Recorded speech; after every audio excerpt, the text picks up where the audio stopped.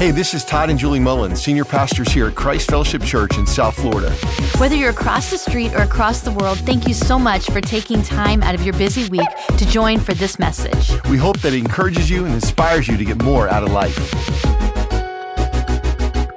Well, hey, Christ Fellowship family, my name is Ryan, and I want to welcome you to week 2 of our Mind Game series. So excited to be together in church today. Over these couple of weeks, we're talking about the power of your thoughts. We're talking about the importance of mental health, and we're talking about how to win the war in your mind.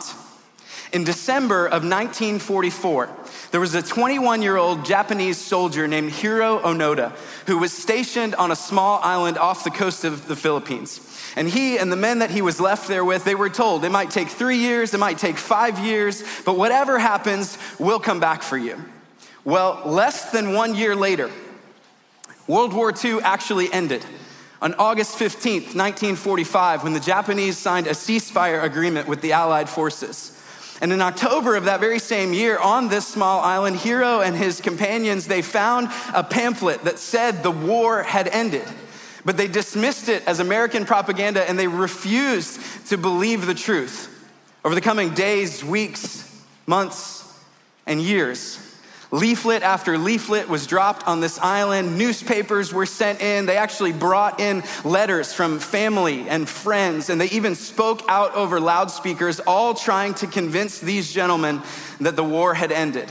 But always something was suspicious, and so they never believed the truth. In 1974, there was a college dropout who decided that he was going to travel to the Philippines, and he actually sought out and he found Lieutenant Hiro Onoda. And he had a conversation with him in which he tried to convince him that the war was over. And Hiro actually said to him, the only way that I will surrender is if my commanding officer comes and he relieves me of duty. So this traveler, he went back to Japan. He actually found Hiro's commanding officer. He brought him back to the jungle and he sat these men down so they could have a conversation. And finally, on March 11th, 1974, these 3 men emerged from the jungle together. This is a picture of Hiro Onoda coming out with his traveler and his commanding officer 29 years, listen to me, after World War II had ended. 29 years after World War II had ended.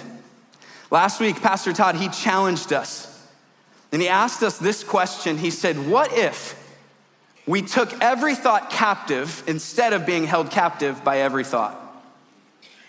When he asked that question, all I could think about was Hiro Onoda.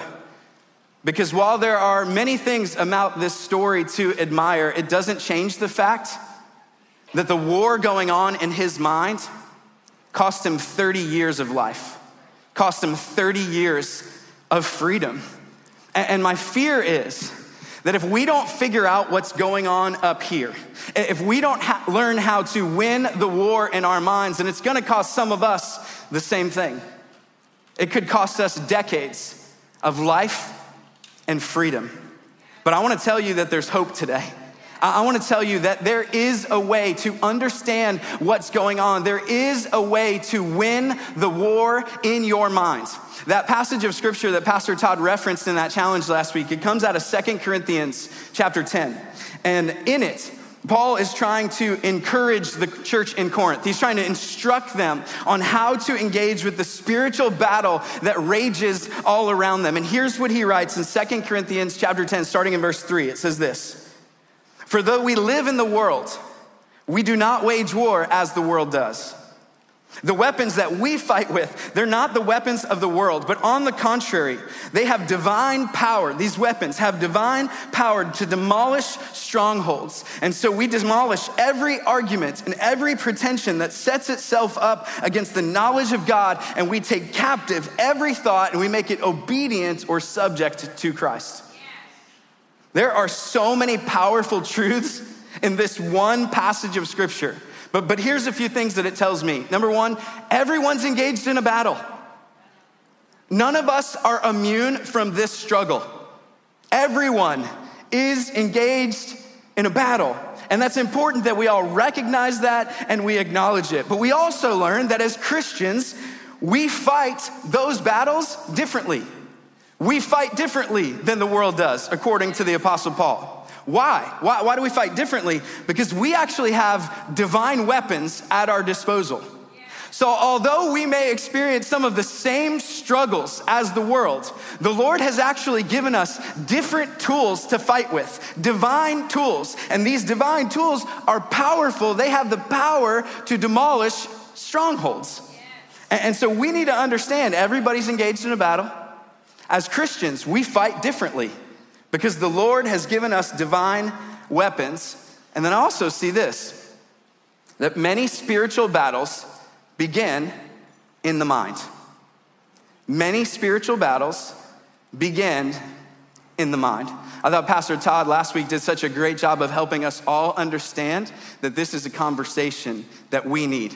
No matter where you might be in life, no matter where you might be with your mental health, the reality is we all need to have this conversation because none of us are immune from these struggles. Today, I want to look at a passage of scripture that I think will help us understand how to win the war in our minds. But to be honest with you, I'm really nervous about preaching from it because my fear is that we won't hear it. I think sometimes we come to certain stories in scripture that are seemingly so familiar that we tend to tune them out.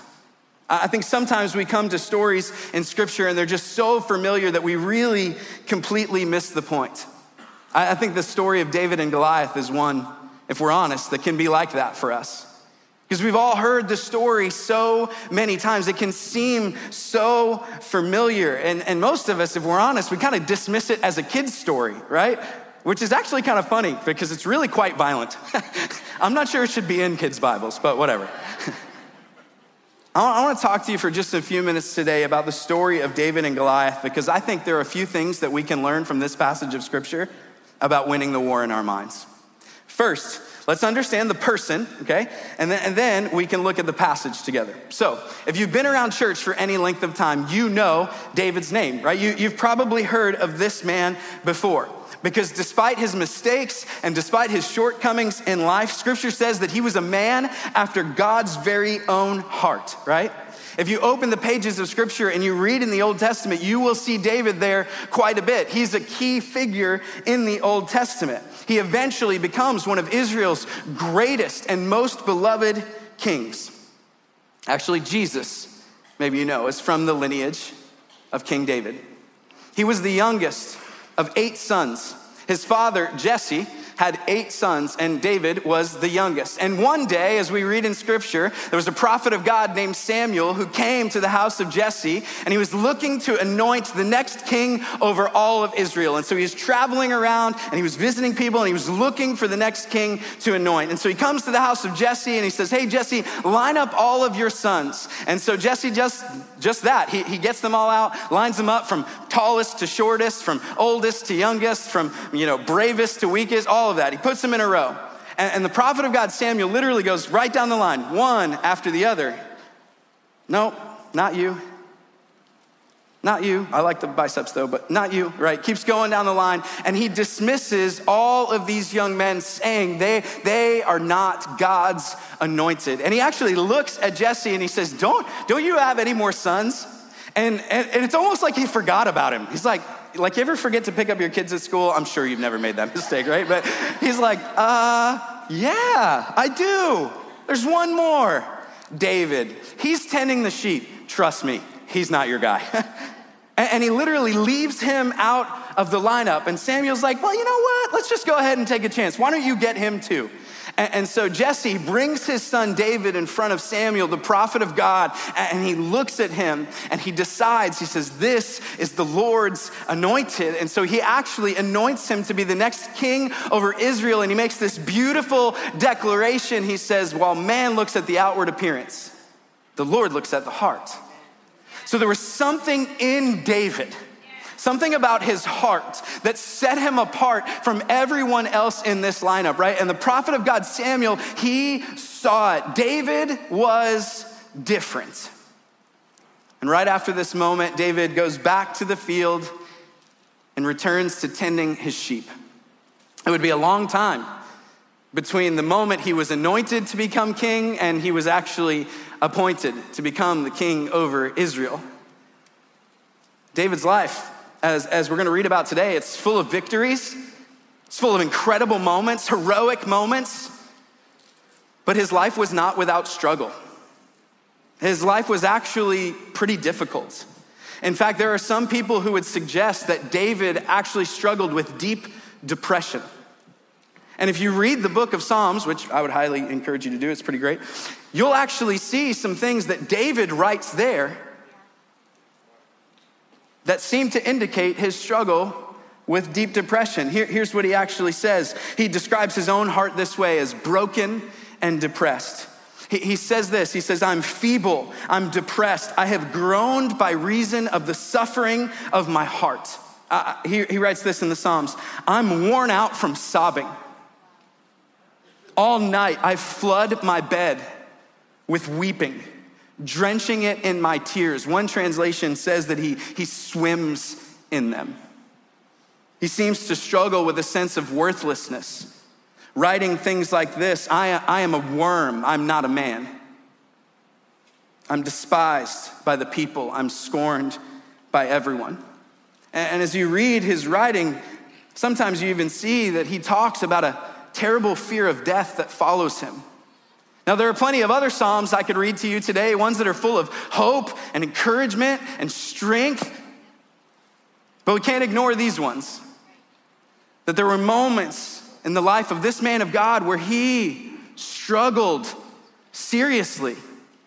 And the reason that I say all of that to you today is simply to point out this, that there are great men and women of God throughout all of history who have had their fair share of mental health struggles. And you are not alone. I am not alone.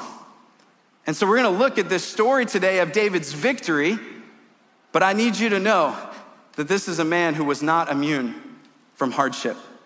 So here's the setup for the story that we're gonna read today. There are two rival nations that have come together at this moment in history for an epic battle, right? The Israelites and the Philistines. And they come together in a place called the Valley of Elah. Now, the Israelites, you probably remember, they are God's chosen people. And God has given to these people a promised land. He's given them a place to call their own. And he has told them that they would be able to drive out all of the inhabitants of this land because it was theirs. So they had a promise to cling to. Well, the problem is this. The Philistines still live in their neighborhood, right? So they decide that they need to do something about it. However, the Philistines, they're big and they're powerful. The Philistines have all of the military might. They have all of the technology. In fact, the Philistines were the first nation to ever make weapons out of bronze and iron. So they have the latest gear.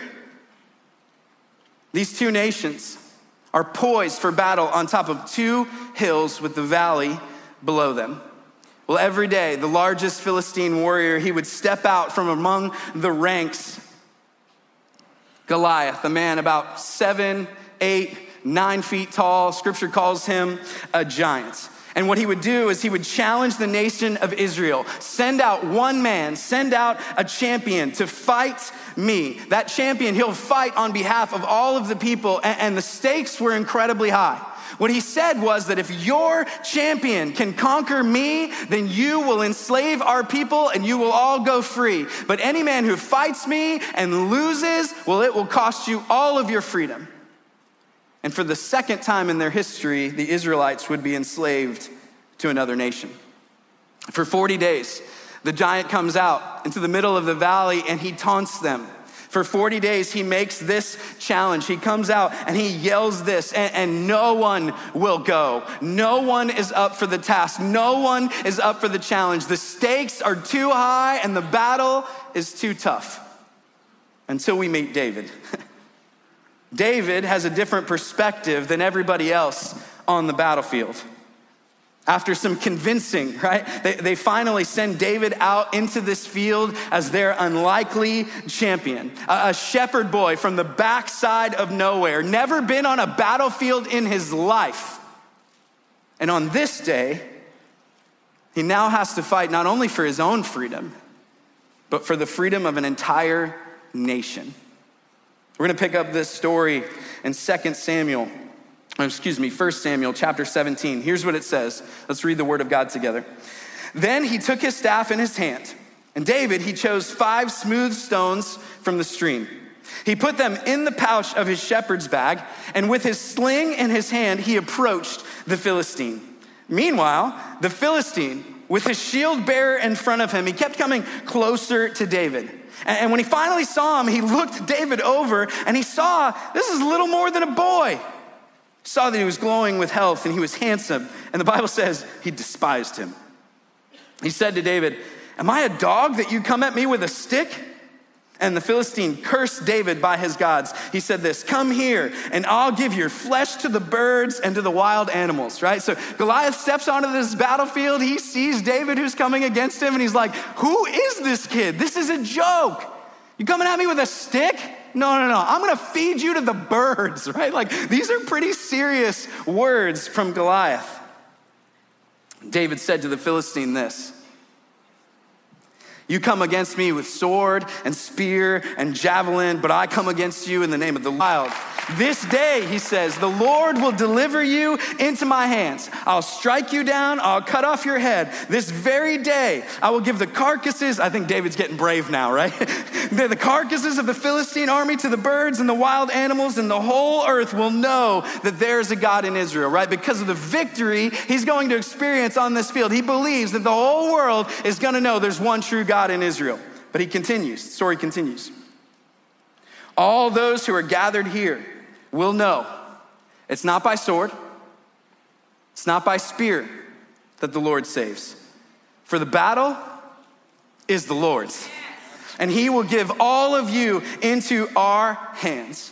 And so here it is. The Philistine moved closer to attack him. David ran toward the battle line to meet him, and reaching into his bag and taking out a stone, he slung it, and he struck the Philistine on the forehead. The stone sank into his forehead, and he fell face down on the ground. So David triumphed over the Philistine with a sling and a stone. Without a sword in his hand, he struck down the Philistine and he killed him, and thereby ensuring freedom for an entire nation of people. This is an incredible victory that we read about in Scripture, an incredible moment where the Lord showed up on behalf of his people, and he gave victory to David, but really he gave it to God's people. He gave it to the nation. And I actually think that in this passage of Scripture, there's a lot that we could learn. There's a lot that we could talk about. But I believe within these words are some principles, some truths that will actually help us understand how to win the war in our minds. Because although I don't think it's the primary purpose of this passage, for just a few moments today, here's what I want to do. Let's allow Goliath to represent some of the things that you might be up against today. Let's allow Goliath for just a moment to represent some of the things that threaten your freedom, that shake your faith, some of the things that might leave you paralyzed. Let's allow this giant to represent our giants. Let's allow giant to represent the giant of crippling fear, or overwhelming anxiety, or constant worry. Let's allow Goliath to represent the things that we struggle with. Maybe today it's pervasive thoughts of suicide for you. I don't know how significant the struggle is, but I want you to understand that this scripture speaks to the struggle. Whatever might be knocking at your door today, whatever it is that you sense you are up against, what do we see in this story? Well, the first thing we see is this: the battle belongs to the Lord. Whatever it is that you might be going up against today, and I want you to hear me from the very onset, whatever it is significant. I'm not dismissing any of it, but we have to remind ourselves first and foremost that whatever we are facing today, the battle belongs to the Lord. And I want to point out to you for just a minute the primary difference between the way that David fights and the way that Goliath fights. Because there's a big difference between the way that these two men march onto the battlefield that day, right? They approach this battle very differently. Goliath is confident in himself. perhaps overly confident in his own strength, in his own ability, in his own possibility of achieving victory, right? He looks at himself, he looks at his own strength, and he sees his own power. And then he looks at his enemy. He looks at the person that he has to fight. And let's not forget, for both of these men, the freedom of their nation is at stake. Both of these men are fighting a significant battle. But Goliath, he looks at himself, he's going, I'm big, I'm strong, you're little, you're weak. And Goliath says, I can do this. And he marches out onto the battlefield in his own strength, right? He gets too close to his enemy. He puts himself in a vulnerable position. And sure enough, it costs him everything. I think that's how the world tells us to handle our problems and our struggles. You're strong enough. You're big enough. Visualize success. You got this. You can do it. What's the problem with that? It will cost us everything. See, Goliath steps onto this battlefield and he's overly confident in himself, right? Eliminate fear. Don't think about failing. How did that work out for Goliath? He never even considered the possibility that he might lose this battle. And because he marched out in his own strength, he goes out with his shields down, gets too close to David, underestimates his enemy, and it costs him everything. David, however, knows that this victory won't be from his own power, won't be from his own might, won't be from his own strength, but he knows that this victory is only possible because of the Lord, right? He has a confidence, not in himself, but in the God whom he serves, in the God whom he fights for. David's perspective is different and it's better because he doesn't walk out in his own strength, but rather he marches into this battle understanding that there is a supernatural strength that he does not possess in and of himself, but can be given to him by the hand of God for any battle that he might be facing. And I just want to tell you the same is true of you and I today.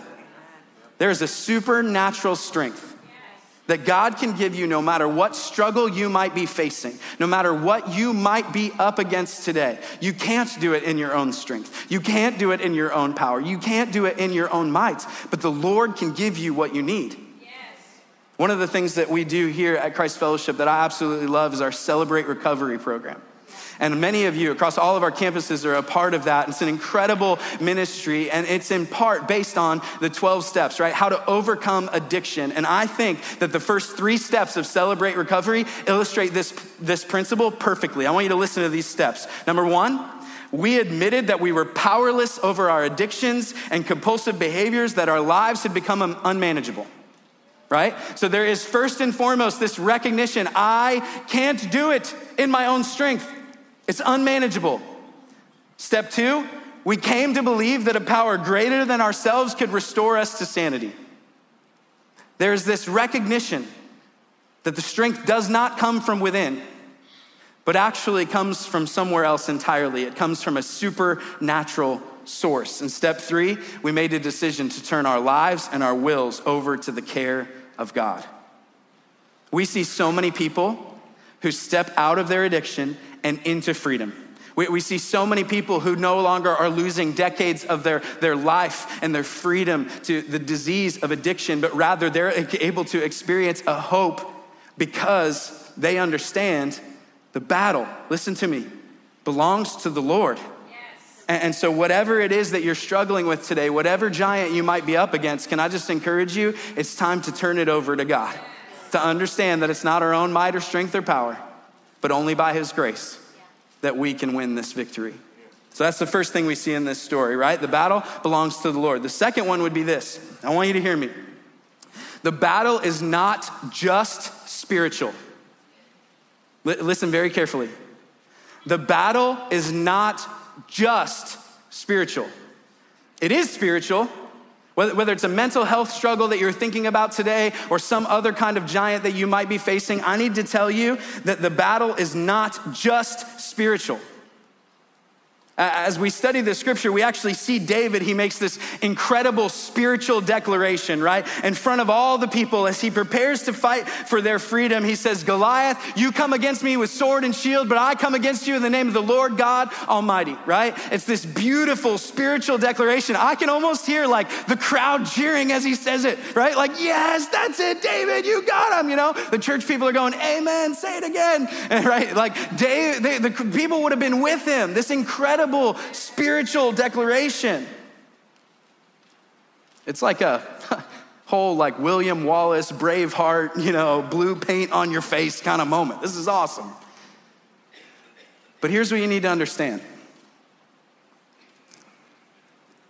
No one thought David was any less spiritual because he brought his slingshot. Right? He's going, you come against me with sword and shield, but I come against you in the name of the Lord. But listen to me. Nobody questioned his faith because he picked up 5 smooth stones. Nobody thought that God's victory on that battlefield was any less significant because David used physical weapons. It's not just spiritual. The battle going on for our minds, the war going on in our minds, it's physical and it's spiritual. Yes. Sometimes in the church, we forget this. Because we actually think like if people struggle with serious mental health issues or problems like that, we go, just pray it away. You just pray it away. Read more, pray more, do more. Battle belongs to the Lord. And it does. The battle does belong to the Lord. And we'll never achieve victory until we understand that. However, it's not just spiritual. And so I want you to hear today, if you're facing one of these giants, the giant of crippling fear, overwhelming anxiety, giant of deep depression, or just even stress, you need to understand the battle is not just spiritual. We cannot hesitate, listen to me, people of God, to pick up the tools that God has given us. We cannot hesitate to utilize some of the physical weapons that God has given us in this battle. So yes, listen to me. Please do not march into this battle. Do not face this giant without immersing yourself in the Word of God, because you won't be able to do it. Do not face the giant that you're up against without prayer and fasting, understanding first that it is a spiritual battle and that battle belongs to the Lord. But also, listen to me. If you're up against one of these giants, you cannot hesitate to pick up the tools of therapy or counseling or medication. Those things are not at odds with our faith. Those are the physical tools given to us by a good God that we might be able to march into the battle that we face with every weapon that God has given us. And I think sometimes in the church we dismiss those things. And we'll even, if we're honest, we'll judge people who utilize them. Maybe their faith isn't as strong. Maybe they're just a little too weak. I want you to understand that you cannot win this battle until you arm yourself with both physical and spiritual tools. David understood this. And so yes, whatever you're facing might come against you with sword and spear, but you come against it in the name of the Lord God Almighty. But don't forget your slingshot. Don't forget to pick up the stones. There's nothing wrong with that. And when we carry these physical tools and the spiritual ones, I believe that we will see victory over these giants like we never have before in our lives. Here's another thing I see in this story. There will be other battles. Aren't you glad you came to church today? Isn't that so encouraging? But listen to me, there will be other battles, and it's okay. It's part of life. The giant that you're facing today, fast forward the clock, it's not gonna be the giant you're facing 5 years from now, 3 years from now. There will be other battles. In fact, one of the ways that David convinces the king that he's ready is he says, I've already fought the lion. I've already fought the bear. And so this giant is nothing compared to what I've already been through, right? He recognizes that the battles that the Lord has brought him through have prepared him for this moment. I just need to tell you that there will be other battles. Now, there's been some debate as to why it is that David picked up 5 stones on that day, right? Like, Like, did he just think he was gonna miss? Was that like a backup plan? David, where's your faith? Come on, it would have been maybe a little bit cooler of a story if he just picked up one, right? Like, the Lord's with me, I'm not gonna miss, and he just picks up one stone. So yeah, maybe David didn't know, and he wanted to be sure that if he missed the first time, he still had more ammo. Others have suggested, based on 2 Samuel chapter 21, that maybe it's because Goliath had 4 brothers. Maybe it's because David knew this wasn't the only giant he'd have to face. Yes. Maybe David marches out on that battlefield that day with this perspective, this declaration that whatever comes my way, I'm gonna be prepared for it. I'm gonna pick up the tools and the weapons that I need, knowing that it's not just the giant right in front of me, but perhaps there's some more that are coming behind it. And I don't know if that's true, but it certainly makes a whole lot of sense to me that David would prepare himself not just for the battle that he was facing in the moment, but he would have courage enough and faith enough to believe that even if something else came at him, he still had what he needed to overcome the challenge before him. And so what I want to encourage you to do today is not just think about the struggle that you're in, but there are decisions that you can make today that will prepare you for the future as well. And some of you sit in church during this series and you think like, this isn't me, I don't struggle with these things. Okay, get ready. Get ready. Maybe you've just experienced a victory. Get ready. Because the victories, they don't last forever. There are battles that will come our way, and we need to be prepared. And the good news is that God has given us everything we need if we're willing to just pick up the tools and prepare ourselves for the battles that we are sure to face. I want to encourage you to do the work of preparation now. Now, I want to give you just a couple of practical steps that you can take this week to put some of these things into practice and actually begin to overcome the giants that you might be facing in this moment, okay? Here's the first one. Step 1, share your struggle with someone. Share your struggle with someone. There is a lie that has crept into the depths of the church, not this one, but the church, that would say you have to struggle in secret. Can I just alleviate that pressure today? You don't have to struggle in secret. In fact, one of the keys to victory is letting people in on the struggle that you might be facing. And so maybe there's something you've never told anybody about. Maybe there's been some things going on in your heart and in your mind that you just haven't been willing to open up about yet. I gotta tell you, today needs to be the day. This week needs to be the week that you decide to share your struggle with someone. And if you've never done that before, it's not going to be easy. That in and of itself could seem overwhelming. I'm gonna be real honest with you. In this last season of life, there have been some moments where I was physically feeling in my body overwhelming anxiety.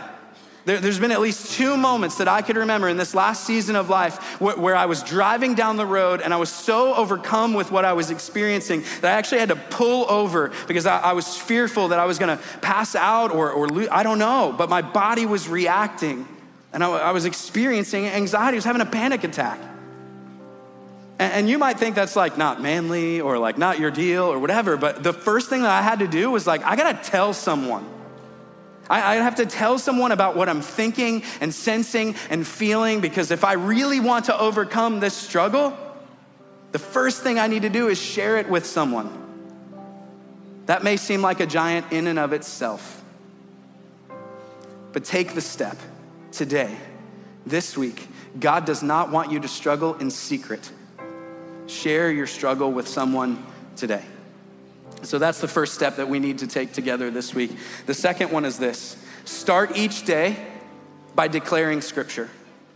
Start each and every day by declaring scripture over your life, over your thoughts, over your struggles. Start each and every day by declaring scripture. Well, Pastor, it's really easier for me to like pray and read the Bible at night. No, the world has got at you for 12 hours by the time you get to that. Like, start every day by declaring scripture, not just reading scripture, praying scripture, declaring scripture, believing scripture. We have to ground ourselves in God's word, because if we don't do that, everything else will seem more difficult. All the other tools will be a lot heavier if we don't start there.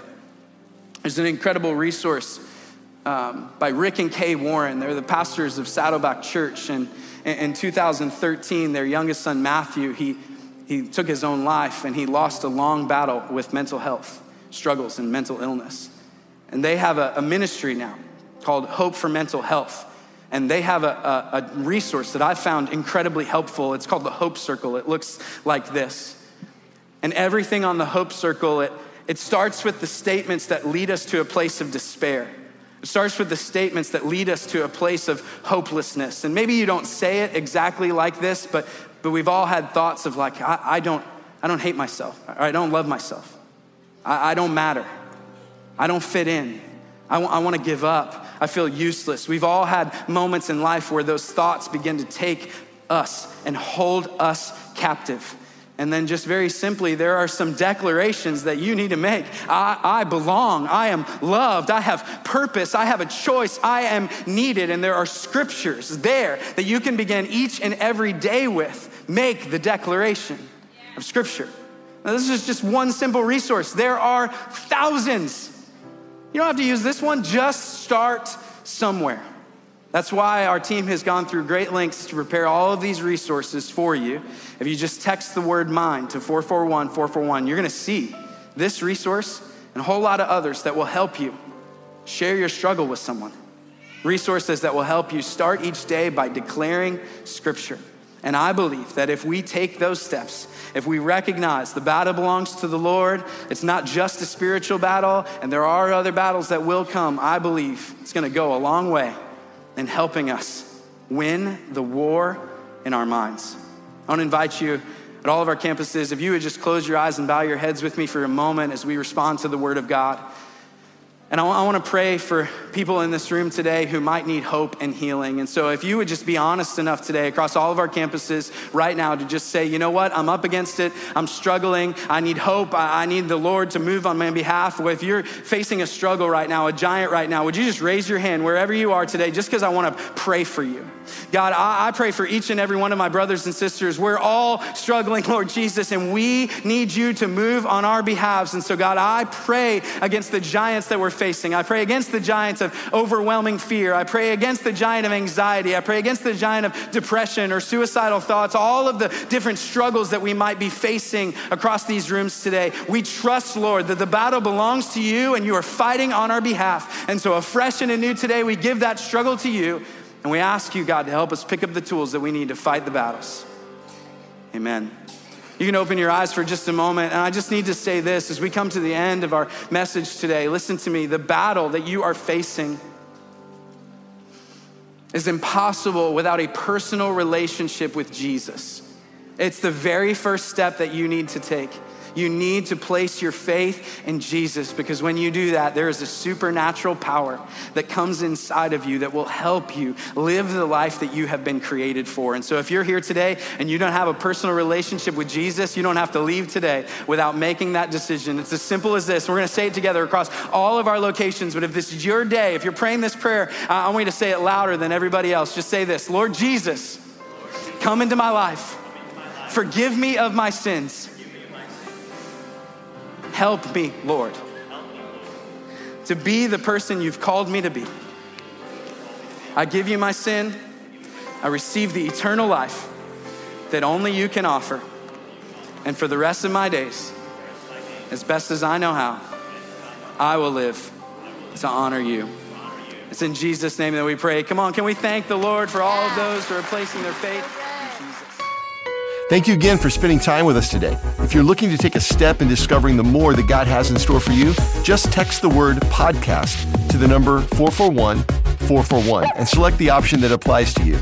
And if you enjoyed this message, make sure to subscribe and check out our podcast channel for past episodes. A special thanks to those of you who generously give to all that God is calling us to do together. It's because of you that everything that we do is possible. We'll see you right back here for next week's message.